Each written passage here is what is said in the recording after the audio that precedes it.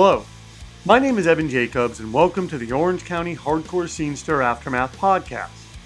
These interviews are part of an ongoing series chronicling the hardcore punk music scene in Orange County, California, and sometimes elsewhere.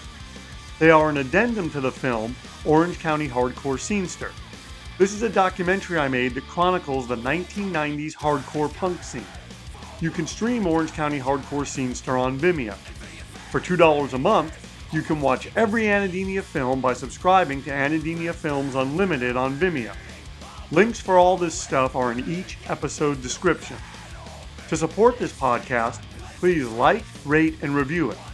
Also, please subscribe to Anademia Films TV on YouTube, where you can view all of these podcasts in their original video form.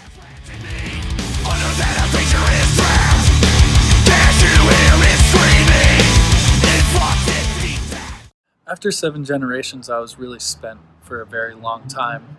Being in a band that was outspokenly political in a kind of reactionary time period meant that we developed a sort of siege mentality. And there was more of an attempt to signal to people who had a political inclination that this was a band that was intended to give them representation in hardcore, and that anyone who was contrary to that, we were also a band to get in those people's faces, to not let them overexert their influence on the hardcore scene, to really confront people dramatically and publicly. That created a kind of siege mentality where there wasn't a lot of room for dialogue. It was more getting with your clique on the one hand and opposing people outside your clique on the other hand. And that kind of really harsh oppositional stance made it difficult to really have positive feelings about the experience. I mean, there were a lot of positive feelings about the experience, but it was such that afterwards I was just exhausted. I was tired of fighting people. I was tired of having these tenuous relationships with people who we didn't have real bonds over, anything deeper like character. It was just these superficial checklists of if we shared the same politics.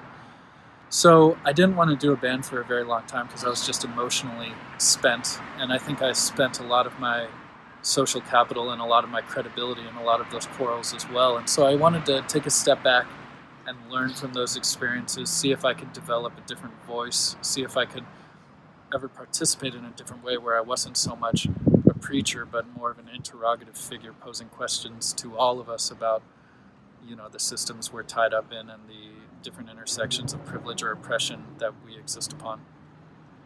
And so after about 10 years of silence, I was fortunate enough to have some good friends who just thought that I still had a voice that was worth hearing in the scene. And I resisted that for a very long time, but eventually they sort of convinced me to come out of my shell and try to contribute again. And it seemed like the right era to do it because it's an era fraught with a lot of tensions. A lot of people are talking about the very real possibility of the end of democracy or a new civil war. There's a lot of very valuable political work going on with organizations like Black Lives Matter or a lot of the trans activist groups that exist.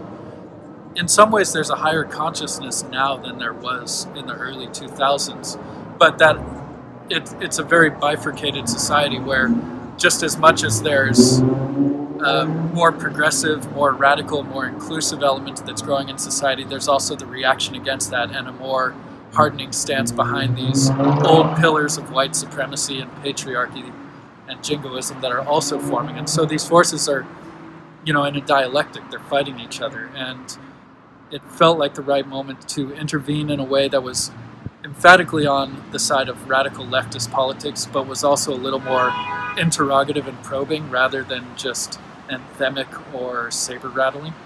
So that was the motivation to start Extricate.